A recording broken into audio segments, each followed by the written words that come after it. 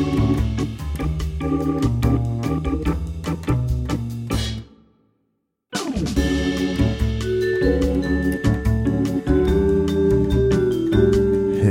and welcome to Upstream with Jim and John, father and son conversations about discipleship and culture in the Pacific Northwest. I'm John. And I'm Jim, and welcome to episode 142. And today we're going to talk about one of the greatest single things you could do to help change the world and your own life. Your own life and your world. I was going to say, yeah, in that order. You can change your own life and your world and contribute to the world with one single focus that is transformative. And we're going to tell you all about it. I can't wait. Before that, it is Joker story time, and you're up. Yeah, and I'm up. I was about to hand it off to you. Oh, but you're wrong. It's your turn. My turn. You got a story for us?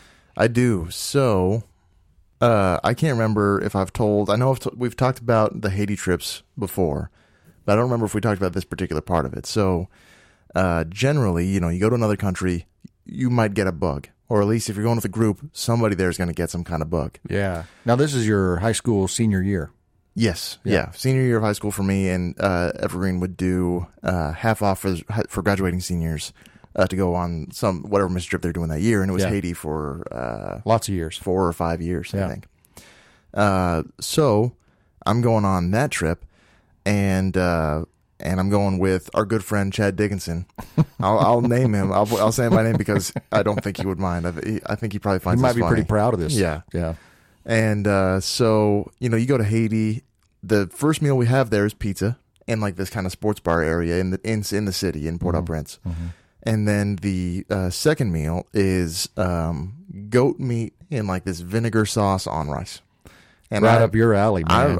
You're rocking it, yeah. But this is, and I learned that other trips, this was like, if only they could have this. Yeah. Other trips kind of had a harder time. So, yeah. But I'm loving it.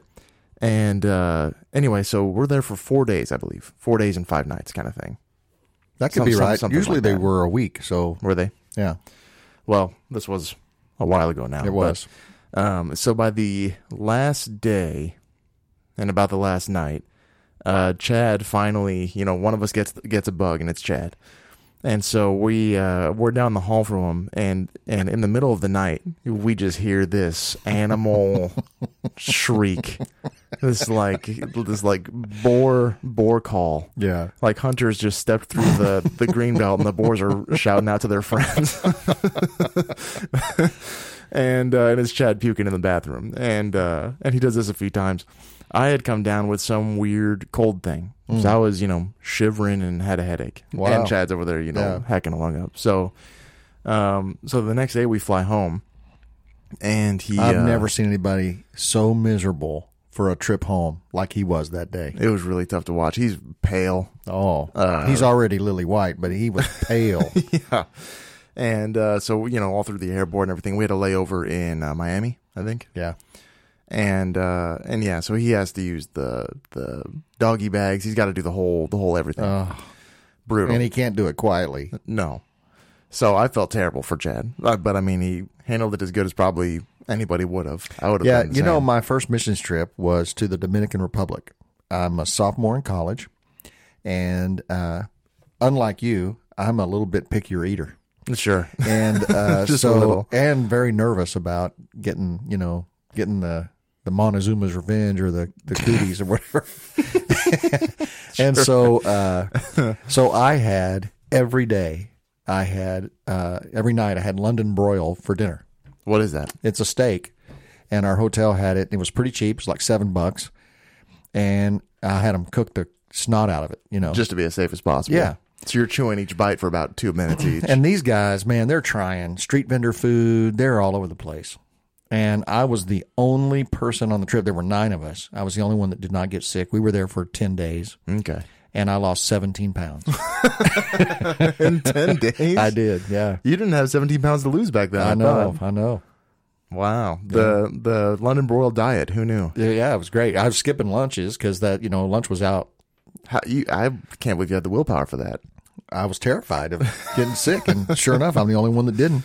But was it worth it? Oh yeah. They got these stories of all the food they tried in the Dominican Republic in college. All the Yeah. experiences. After that, my last trip to Africa, I went to 12 cities in 13 days. Mm.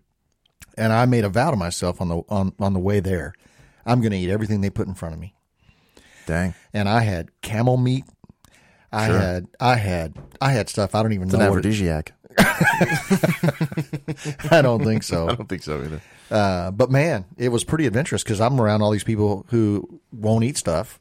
And you got to be the And one I'm doing it all, man. Yeah. I'm like pulling a muscle, patting myself on the back. Yeah. Still to this day. Did it pay off? Did you have anything that really blew your I mind? never got sick, and it was really cool. Some things tasted like a dirty ashtray, Sure. but everything was great. Yeah. And I did experience some food I really, really liked. That's awesome. I made myself sound like I got off pretty easy there. When we got home, actually, the pressure changes and whatever had pulled this nose thing into my ear. And so it eventually led to some kind of ear infection. I had fluid in my eardrum for like a month. Wow. So I'd have to, I was doing the whole tilt my ear, my good ear to people like an old person. And, so anyway, I had it tough too, but I would have chose mine You're over. bringing tears to my glass eye. I know. I would have chose mine over Chad's, even for his one day of for absolute sure. misery compared to a There's month no of discomfort. way. I've had a day like Chad's, and I laid down multiple times and begged God to kill me. I have no tolerance for that. I'm a real wimp. I am too. All right, so let's dive in, John. I Sure. think what I want to talk about is this this one mindfulness scenario where you can monitor one thing, and for me, it has accelerated my spiritual formation. It has provoked my prayer life. It's provoked my my wrestling with myself and with God with just one monitoring thing. And it occurs to me that if you do this, you also can contribute not just to your own development as a more powerful Christ follower and a more healthy human being and a more loving and loved human being. It can be the witness we desperately need in the cultural moment that we're in. This feels like I'm up late on a weekday and there's some infomercial But going wait, on. there's more. Yeah, the one thing. Yeah, For it makes four- Jillian fries. 4 payments of $39.95. Yeah. Yeah. So what is it? What's the one thing? It is. It is self-love. It is killing your self-love. So it is the opposite of self-love. It's removing self-love. Yeah, it's the one thing. monitoring your love of self. Okay. And the thing is, when you start paying attention to this, you see it everywhere. Constantly. Everywhere. And so here's the idea: is you spot your self-love every time, which is there's 3 pieces of chicken on the table, and you're picking the one you most want. You're picking the biggest one, or you want, if you're like me, a dark meat guy. I got to get the dark meat before anybody else does. I want the legs. I try to go first, so I get the legs. Yeah. And so it's as simple as that. It is front seat, back seat, riding in somebody's car. Sure. With a group of people. It's a million things. And the idea is that you identify. Picking a restaurant. Yep. Where we're going to eat. Yep. You identify the love of self, the self-love, and you deny it. So you monitor it, you identify it, and you refuse to give in to it. Sure. So it's an exercise at first just to practice this awareness and this self-denial. It's interesting that the scriptures call us as a lifestyle Christ followers are to be people who do not self-actualize. They do not seek self-fulfillment. They seek self-denial. Yeah. And self-denial turns out to be a really powerful part of being like Jesus. He did not come to be served, but to serve and give his life a ransom for many. Self-denial was his way of life.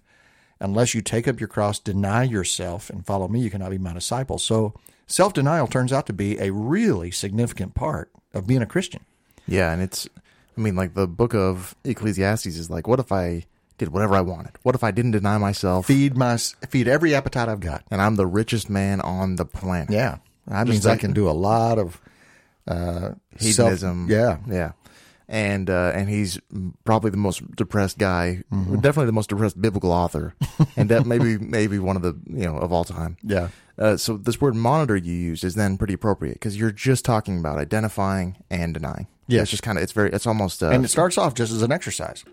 So and the thing is, once you start seeing it, you can't unsee it anymore. Sure. And so first, it's just an exercise. Monitor it, identify it, and deny it. Even if it's a silly little thing, deny it anyway. And deny it every time. So this is not necessarily how you have to live always. Perhaps it is. I haven't gotten that far yet. Yeah. But it's a phenomenal deal because here's what happens.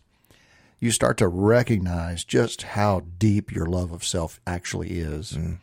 You start to recognize how many times you are operating from a compass of self-love, even though you can beautify that, you can dress it up, it can disguise itself in ways. So you start recognizing, I'm driven by this love of myself.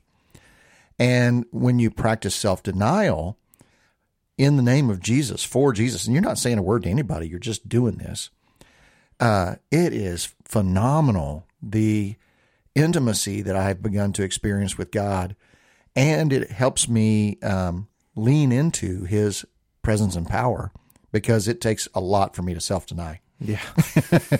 Yeah, for sure. Especially to self-deny every single time I'm aware of it. Totally. So that's the exercise that is a great journey of your spiritual formation. And even like to just do it for 2 days, like to say for 2 days, I'm going to recognize my self-love every opportunity I can, and I'm going to deny it every single time. And just see what that does from a spiritual exercise. Sure. I think you'll be surprised. But here's what's cool. The people around you will start feeling more loved. They will start they'll feel a climate change. Maybe you're not as selfish as I am, so it might be less of a climate change if you're already a kind and thoughtful person. For me, it's a climate change. And because you can beautify and disguise your self-love, people might not notice it right away. But what it does is what it's been doing for me is it's changing the way I interact with people. Sure. So, and that's the climate change, is suddenly instead of beautifying or disguising your self-love, you're actually demonstrating selflessness. And it's a really significant thing. So what comes to mind is, you go past you're dieting, you walk past a plate of sweets once, easy. I got it. Yeah. You go back the second time, you got to pass this plate a few times. You're feeling it by the end, this or somebody sitting there enjoying a sweet thing right in front of you. My brother, when he quit smoking, he would walk by somebody smoking and go, "Hey, would you just blow that in my face?" Oh my gosh. Because he just wanted that smell, So it is, at first I was pretty alarmed at how consistently my self-love shows up.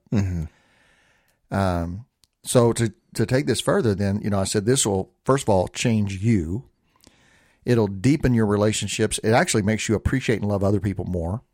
Because you're not so focused on yourself all the time.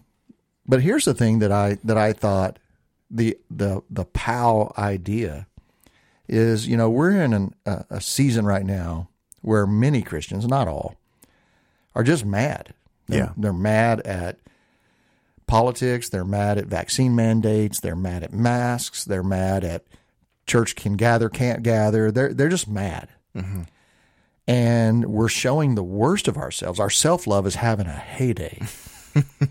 And so we talked about an idea lots of episodes ago about how culture is created. Sure. And culture is created every time you do something with something that is. And so the example that most comes to my mind is somebody betrays you. So that is, what do you do with that betrayal is culture creating. If you seek revenge, if you punish, if you want them to get hurt, that creates culture. Yeah. If you forgive, if you extend grace, if you are patient, that creates culture. And so what I'm noticing about the self-love, self-denial is that is culture creating. Totally. And it starts to create a culture around you, and that becomes the aroma of Christ. So at this critical cultural moment where Christians ought to be leading the way in self-denial, we're actually leading the way in self-love. Yeah. And we're demanding our rights, and we're wanting to argue and fight, and we're calling names, and we're yelling, "Let's go, Brandon," and we're being hateful. It's the opposite of Christ. Yeah. And that's creating culture, and it's killing the witness of the church. It's killing the what is it? The appealing look or the appealing nature of, I want that. Yes. A lot of that, the conduct. I stop short of requirements, but the conduct called of the early church to be, always looking after each other and being peaceful, so that people would see that community and go, what's happening there. Yeah, and so what you see is people going, well, this is what's wrong with Christians. Yeah. And this is ironic because globally, if you were to say Christians, you are describing by percentages and overwhelming population, you're describing a black woman. Really? Yeah, a black or brown woman. That's the typical global Christian. Really? Yes. And so it's ironic when people claim Christians are racist. Yeah, like when statistically, white religion. Yeah.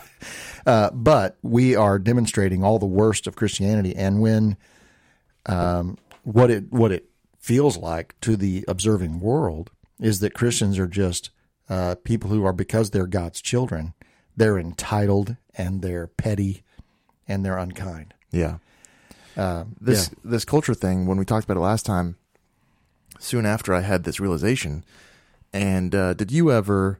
This was very convicting for me, and it still is, but less because it affects me less. But when I was younger, when I would go from friend group to friend group, so if I had, I got my church friends, I got my school friends. Okay. And then I've got friends that I went to my old school and I still see them, or I got neighborhood friends. And going from friend to friend, it's not necessarily like more morals that would shift, but like what I knew these friends laughed at this kind of joke and these friends laughed at this kind of joke. So I would tell different jokes with different friends. So I knew I knew what worked. You're working the crowd, man. I'm working the crowd. And so it wasn't like, these guys want to go steal. I'm going to steal with these friends and then play with these friends. It wasn't like that, but it was, it did come down to activities like what they did for fun. Like some friends were video game friends. Some friends were, go climb rocks friends. Yeah. But it changed on a pretty significant, shallow level, my personality, depending on the people. And I wonder if that's just culture of a person's culture. Their family's culture down to the person. And then when I'm with them, I feel, without really being able to put it into words, I feel the difference for good or worse or neutral. Mm-hmm. And that's kind of that person's culture. Does that make sense? Yeah, it does, because culture, another way to think of culture is how we make sense of things. Mm. And so when you're around, especially a family has a culture. It's how they make sense of things. Yeah. And so how they make sense of conflict, or how they make sense of emotions, sure, or how they make sense of time management, whatever. And so it is culture creating. And this, we talked about this before, but what I love about the culture creating idea is rather than curse the culture or be frustrated with the culture, we can actually create culture. Yeah. And it is a world changing thing. So if you imagine this cultural moment in the Pacific Northwest with all the opinions people have about emergency governor powers or whatever, if you imagine that every Christ follower in this region was practicing self-denial and pushing away their self-love, I think the environment would absolutely change. Yeah. It's all this talk I've been doing of going from, the forest to the trees and going small. Right. I wonder if part of the appeal of that is because we can't control every Christian in this region, let alone every Christian in the country. Right. You can't make Christianity more appealing as an entity. Right. You can make Christ more appealing in your life. And Yes. that's about as good as you can do. Yeah. So creating that culture in your own sphere, I mean, that's exactly what we've been talking about for probably maybe that's the theme of this year. It's the superpower you have to actually contribute to the world. Yeah. So the question is, how far does self-denial go? Am I supposed to continually deny myself and always reject self-love? Is it okay to love myself? And this is where, you pivot to, well, if you do this long enough, leaning into the power of Jesus to overcome your love of self, what eventually will happen, this is our theory, you'll begin to love yourself the way you love your neighbor. Dispassionately, objectively. Instead of loving your neighbor like yourself, which is impossible because I love me way more than I love my neighbor. Yeah. My goal actually should be to love me the way I love my neighbor. Yeah. And this empowers you to do that because as you squash and rule over your love of self, it actually diminishes in its power. That it actually gets easier to do as you go on. Yeah. There's I believe I've mentioned this on here, but it would have been, over a year ago, studies on willpower as a muscle. And that was the kind of theory that the more you use willpower, the easier it gets. Yeah. And scientists recently found out that's just not true. It's really? not how it works. It's not a muscle. It's not a muscle. You have a limit. And everybody, if you reach it, if you deny that piece of cake 5 times, that 6th time, doesn't matter how often you deny yourself in other arenas, it's just you can only do so much.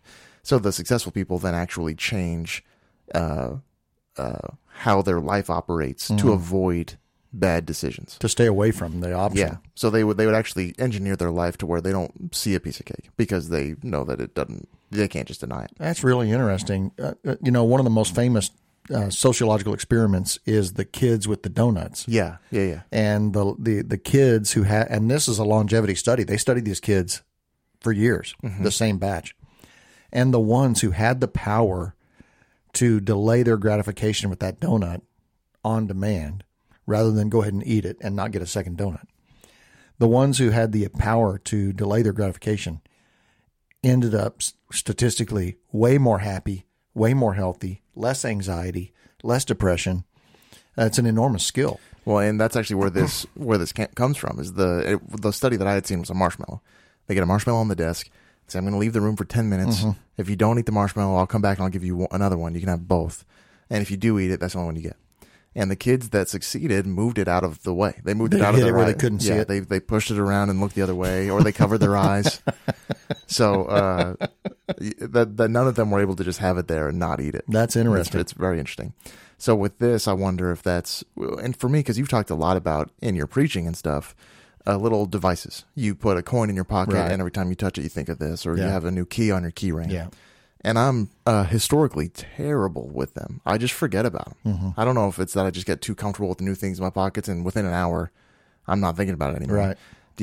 Is there any way I could engineer in that kind of way to where I think about it more often, or to where, I don't know. Yeah, I know, and you haven't been doing this a super long time already, but no, I don't know any other trick except just being mindful of it. Sure. Wanting to just observe it. And so sometimes I observe it after I've already done it. Yeah. Because then it comes to my mind. And it's kind of a postmortem of a failure. Right. Yeah. But it's like if you're looking at wanting to buy a Tesla. Yeah. Suddenly you see Teslas everywhere. Yeah, sure. They're everywhere. And there's not any more of them. You just notice them. Yeah, I think it's like that. I think you can heighten your awareness of it where you start spotting it. Right. And then they're jumping out at you and you don't even have to try to find them. Exactly. Because they're all there. The only self-love, modern self-love is talked about constantly. Like nowadays. You got to love yourself. Yeah. If you don't love you, nobody else will. Yeah. But when I think about any kind of biblical allusions to it, like the denying yourself is what we're talking about. So that's used constantly. But the only time I remember seeing love of self, and there's more than this, but the only one that comes to mind is in Paul talking about marriage. Women serve your husband, and then husbands love your women the way you love yourself. Love your wives the way you love yourself. And so that's really interesting to me. Is that in that case, is it you got the 2 pieces of chicken and you got the dark meat and the white meat, and you're like, my wife gets the dark meat, or what's going on in that kind of analogy? Well, I don't understand that last part of the question. Well, just the husbands love your wives the way you love yourself. Is that just selecting? Then you just move all those decisions. Like well, it's husbands love your wives the way Jesus loved the church, is what that actually says in Ephesians 5. So, well, I think it's in. Oh man, he says it. I'll look it up, but he does say it. Okay, I don't think so. So I'm gonna just call bluff there. But Ephesians 5 is love your wife as Jesus loves the church, which is he dies for it. So when I was in college, we had a psychology class, and they were talking about the acronym JOY. And this was a thing people were saying. You can have joy if it's Jesus, others, and then you. Okay. And so he was saying, no, it's not Jesus, others, and you. It is Jesus at the top of the triangle, and then it's others and you equally. Oh, I see. At the bottom of the pyramid, because it's not good to love others more than you love yourselves. It's good to love others the way you love yourself, to love them the same. Yeah, it is. Ephesians 5:28-33. Husbands, loving your wives as you love your own bodies, he says. Oh, Yeah. yeah. And then it says a man who loves his wife loves himself. Yeah. Yeah. Yeah, I had to defend my biblical literacy. You did good, John. You did good. So that is most of my, when I think about this, a lot of my questions come about in the others and self on kind of a priority list, or like who comes first, or to what extent do you deny yourself. So I want to hear your media show and tell, and then after our commercial break, we're going to break down some more of those examples and where that buck stops as far as denying yourself. Okay. Well, my media review is a book I just purchased today. Okay. And it's exciting. Yeah, I did some. I stumbled into it and I reviewed it, and then I bought it. It is 10 questions every teen should ask and answer about Christianity. Teen? Yeah. With an N, like a teenager. Yes. Huh. Now, there's a bigger book, 12 things. But this one, she wrote a younger version of this. And the reason I bought it is because of these high school senior groups I use. Sure. So, questions. How can I live my best life now? Isn't Christianity against diversity? Can Jesus be true for you? Can Jesus be true for you, but not for me? Can we just be good without God? How can you believe the Bible is true? Hasn't science disproved Christianity? Why can't we just agree that love is love? Who cares if you're a boy or a girl? Does God care when we hurt? And how can you believe in heaven and hell? And so the reason I recommend the book is for parents to read with their teenagers. I think one of the number one things that people who are deconstructing their faith and bailing out is that Christians refuse to have these hard conversations. Sure.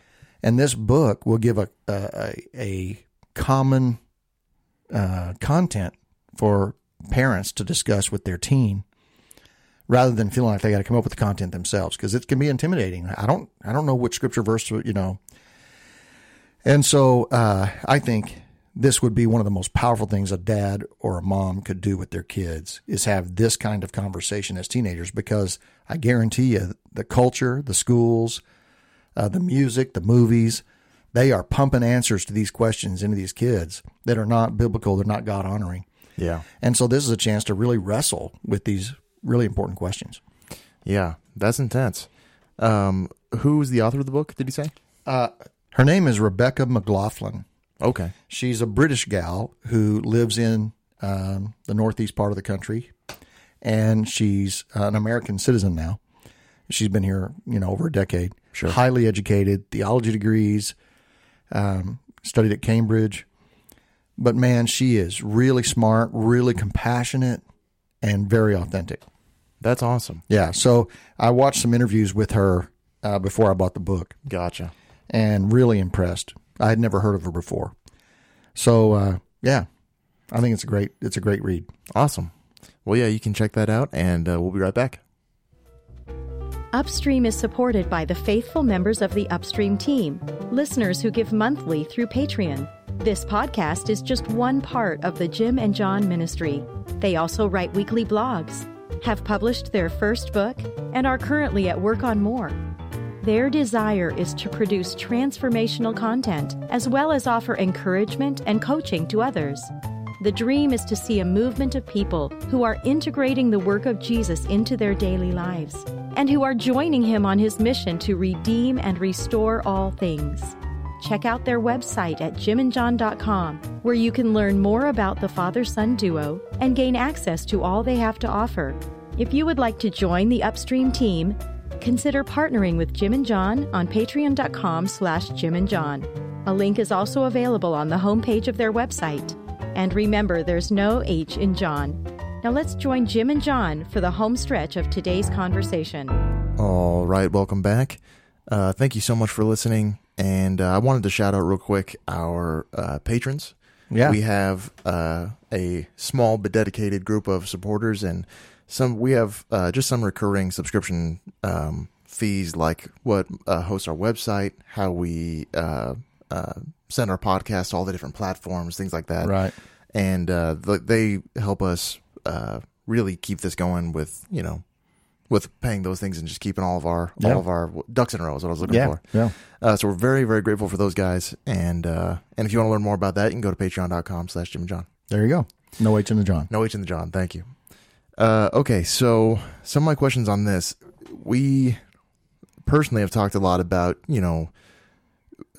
more in regards to not philanthropy is the word I'm looking for, but really people who have a lot of needs and needs that you see in the world that you feel like I could meet that need, and it might take a lot. Or there's a lot of examples where the self-denial can get very dramatic, and I wonder where that ends. So especially you said the model is God at the top of the triangle and then us and others equally on the bottom.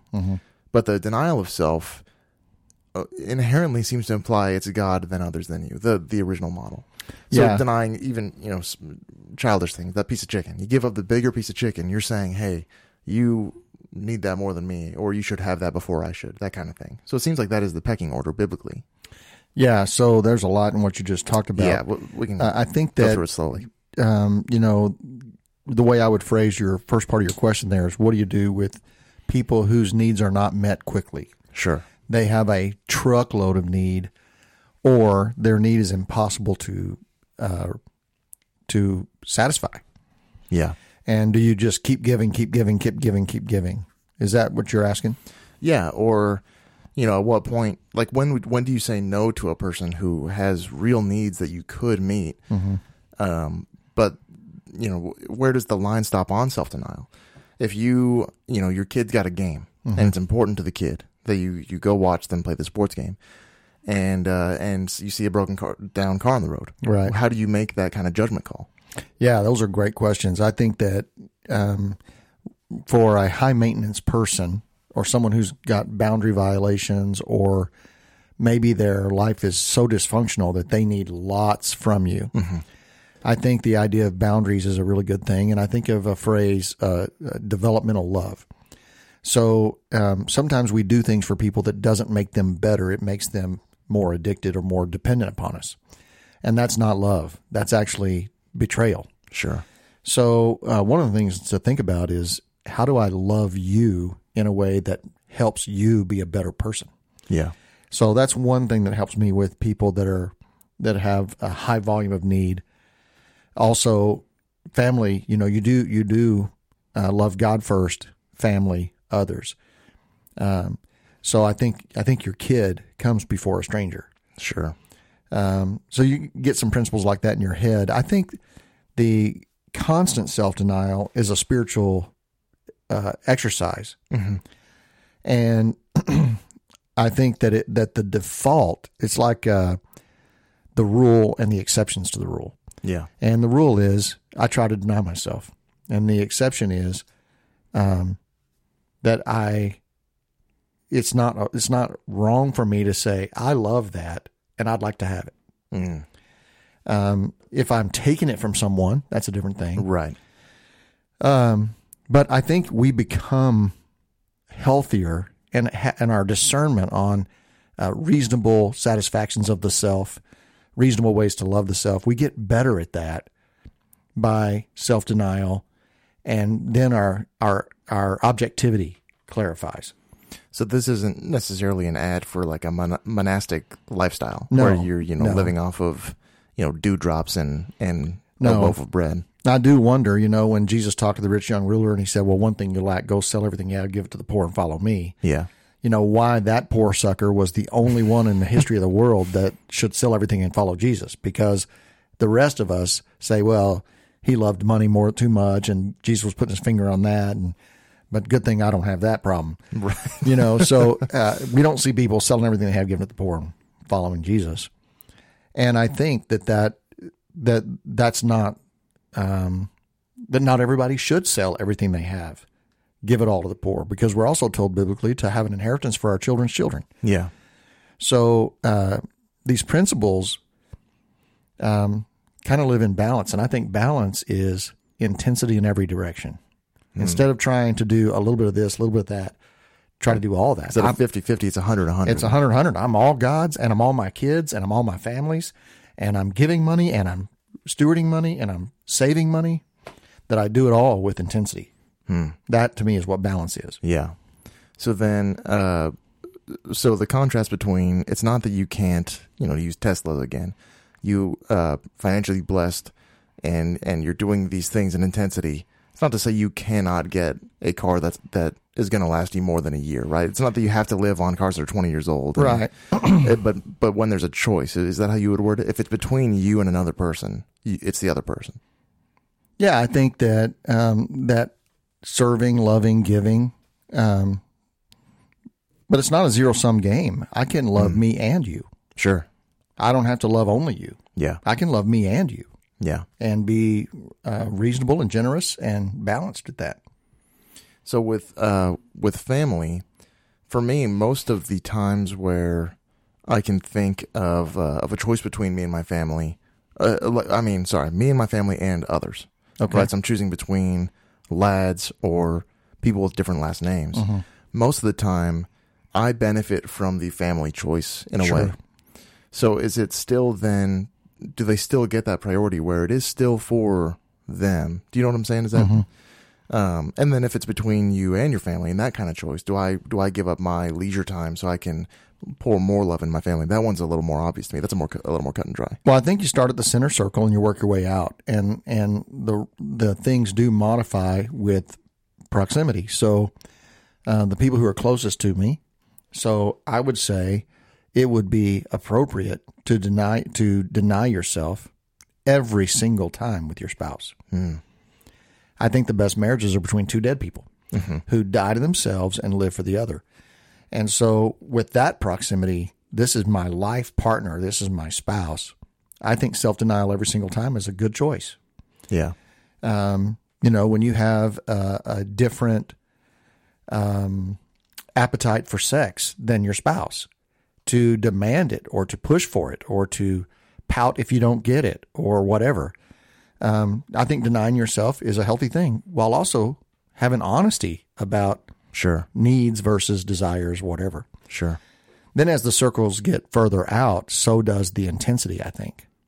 Intensity, how do you mean? Meaning that I deny myself every time for my spouse, but I don't deny myself every single time for my kids. So inverse for the radiation, right? Or radiation, radial is the word that came to mind. Yeah, maybe it's probably the same root word, but so the outer circles get less of that kind of every time connotation. Yeah, and yet this is the nuance of following Jesus and living by the Spirit. When the Spirit prompts you to give something very valuable to an absolute stranger, you do it. Yeah, because you always self-deny for Jesus. Yeah. So. Because again, in that model, Jesus says, "You're doing that. I'm there. When you're doing that for that person, you're doing it for me. You're doing it for me." So then, modern giving, at least in America, is a lot of you see the beggar on the corner. You don't want to give them $1 because you don't know what they'll do with it, and that kind of thing. And that's not foolish. It's what we were talking to a friend earlier this week, and he said, there are better ways you can help that person with tangible needs like food and clothing, and then you can use your money for organizations that are going to give them real help. So you can be smart about that. Yeah, one of the things we do at the church is when we help people with rent. Yeah, we send the money to the landlord. Right, so they can't just do whatever they want. It's not a temptation for them to use that money for something else. Sure, and still not pay the rent.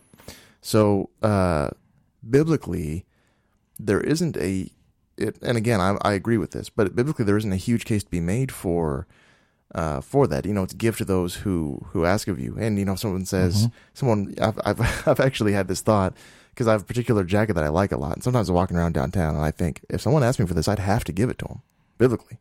Like, I'd have to give them this jacket. That's interesting, because it is love your enemies. Yeah. Bless those who curse you. So you're practicing self-denial for people who hate your guts. And that is a biblical idea. That's what Jesus did. In this way, you are like your Father, who pours out rain on the just and the unjust. Sure. So this is your call. It's a little hard for me as we sit here and talk about every time, or 2 out of 3 times, or, we're seeing how little we can get away with, kind of thing. Right. Yeah. And I would say the general rule is that your impulse should be self-denial. Yeah. And so you would start to notice times where, as you get better and better at this, that no, this time I really shouldn't practice self-denial for whatever reason. But I think those are exceptions. I think the lifestyle is self-denial. So maybe how many times, in order to survive and not go crazy, must I gratify myself? And I'm not talking about, to me, self-denial is not always having to do with another person. Sure. It's like, man, I want a Dairy Queen Blizzard really bad right now. Deny the self. You don't need it. Yeah. Does that mean I should never have ice cream again? No, it doesn't mean that. It means, in another spiritual exercise, anytime I want something really bad, deny that every time. Yeah. It's an interesting calibration exercise. Because you want it maybe too much to the point of idolization, or. And so when I talk about how Christians are embarrassing ourselves and embarrassing the church during this cultural chaotic moment, it's because we are practicing no self-denial, and we are loud. We are argumentative. We are fighting. We are not blessing our enemies, and we are cursing those who curse us. Yeah. Well, I think this is powerful. I know it's one of those things where the self-denial, Scripture leads everywhere. So this you might hear this and go, yeah, I've heard it. I get it in Sunday school. But this is the power of this is not. If it were obvious, we'd see it more often, I guess is what I mean. Well, and I think because we have such incredible innate rationalization capacity to justify our self-love, or to hide it, or to beautify it, we don't even realize how often we're doing it. And that's where we go back to the start of this. For me, the takeaway is just practice this for 48 hours. Just deny every time you want to love yourself, put yourself first, deny it for 48 hours. And watch how aware you become of how frequent that actually happens. Yeah. Now you're at a whole new place of understanding what the problem actually is. And that is helpful. That's beautiful. Sure. That's awesome. If I had a takeaway, it would be, I was thinking about, what came to mind was, you have a friend you've talked about who was in a bowling alley, and he loved bowling, and he heard God say, leave here and never come back. Never go bowling again. And he did it. Mm-hmm.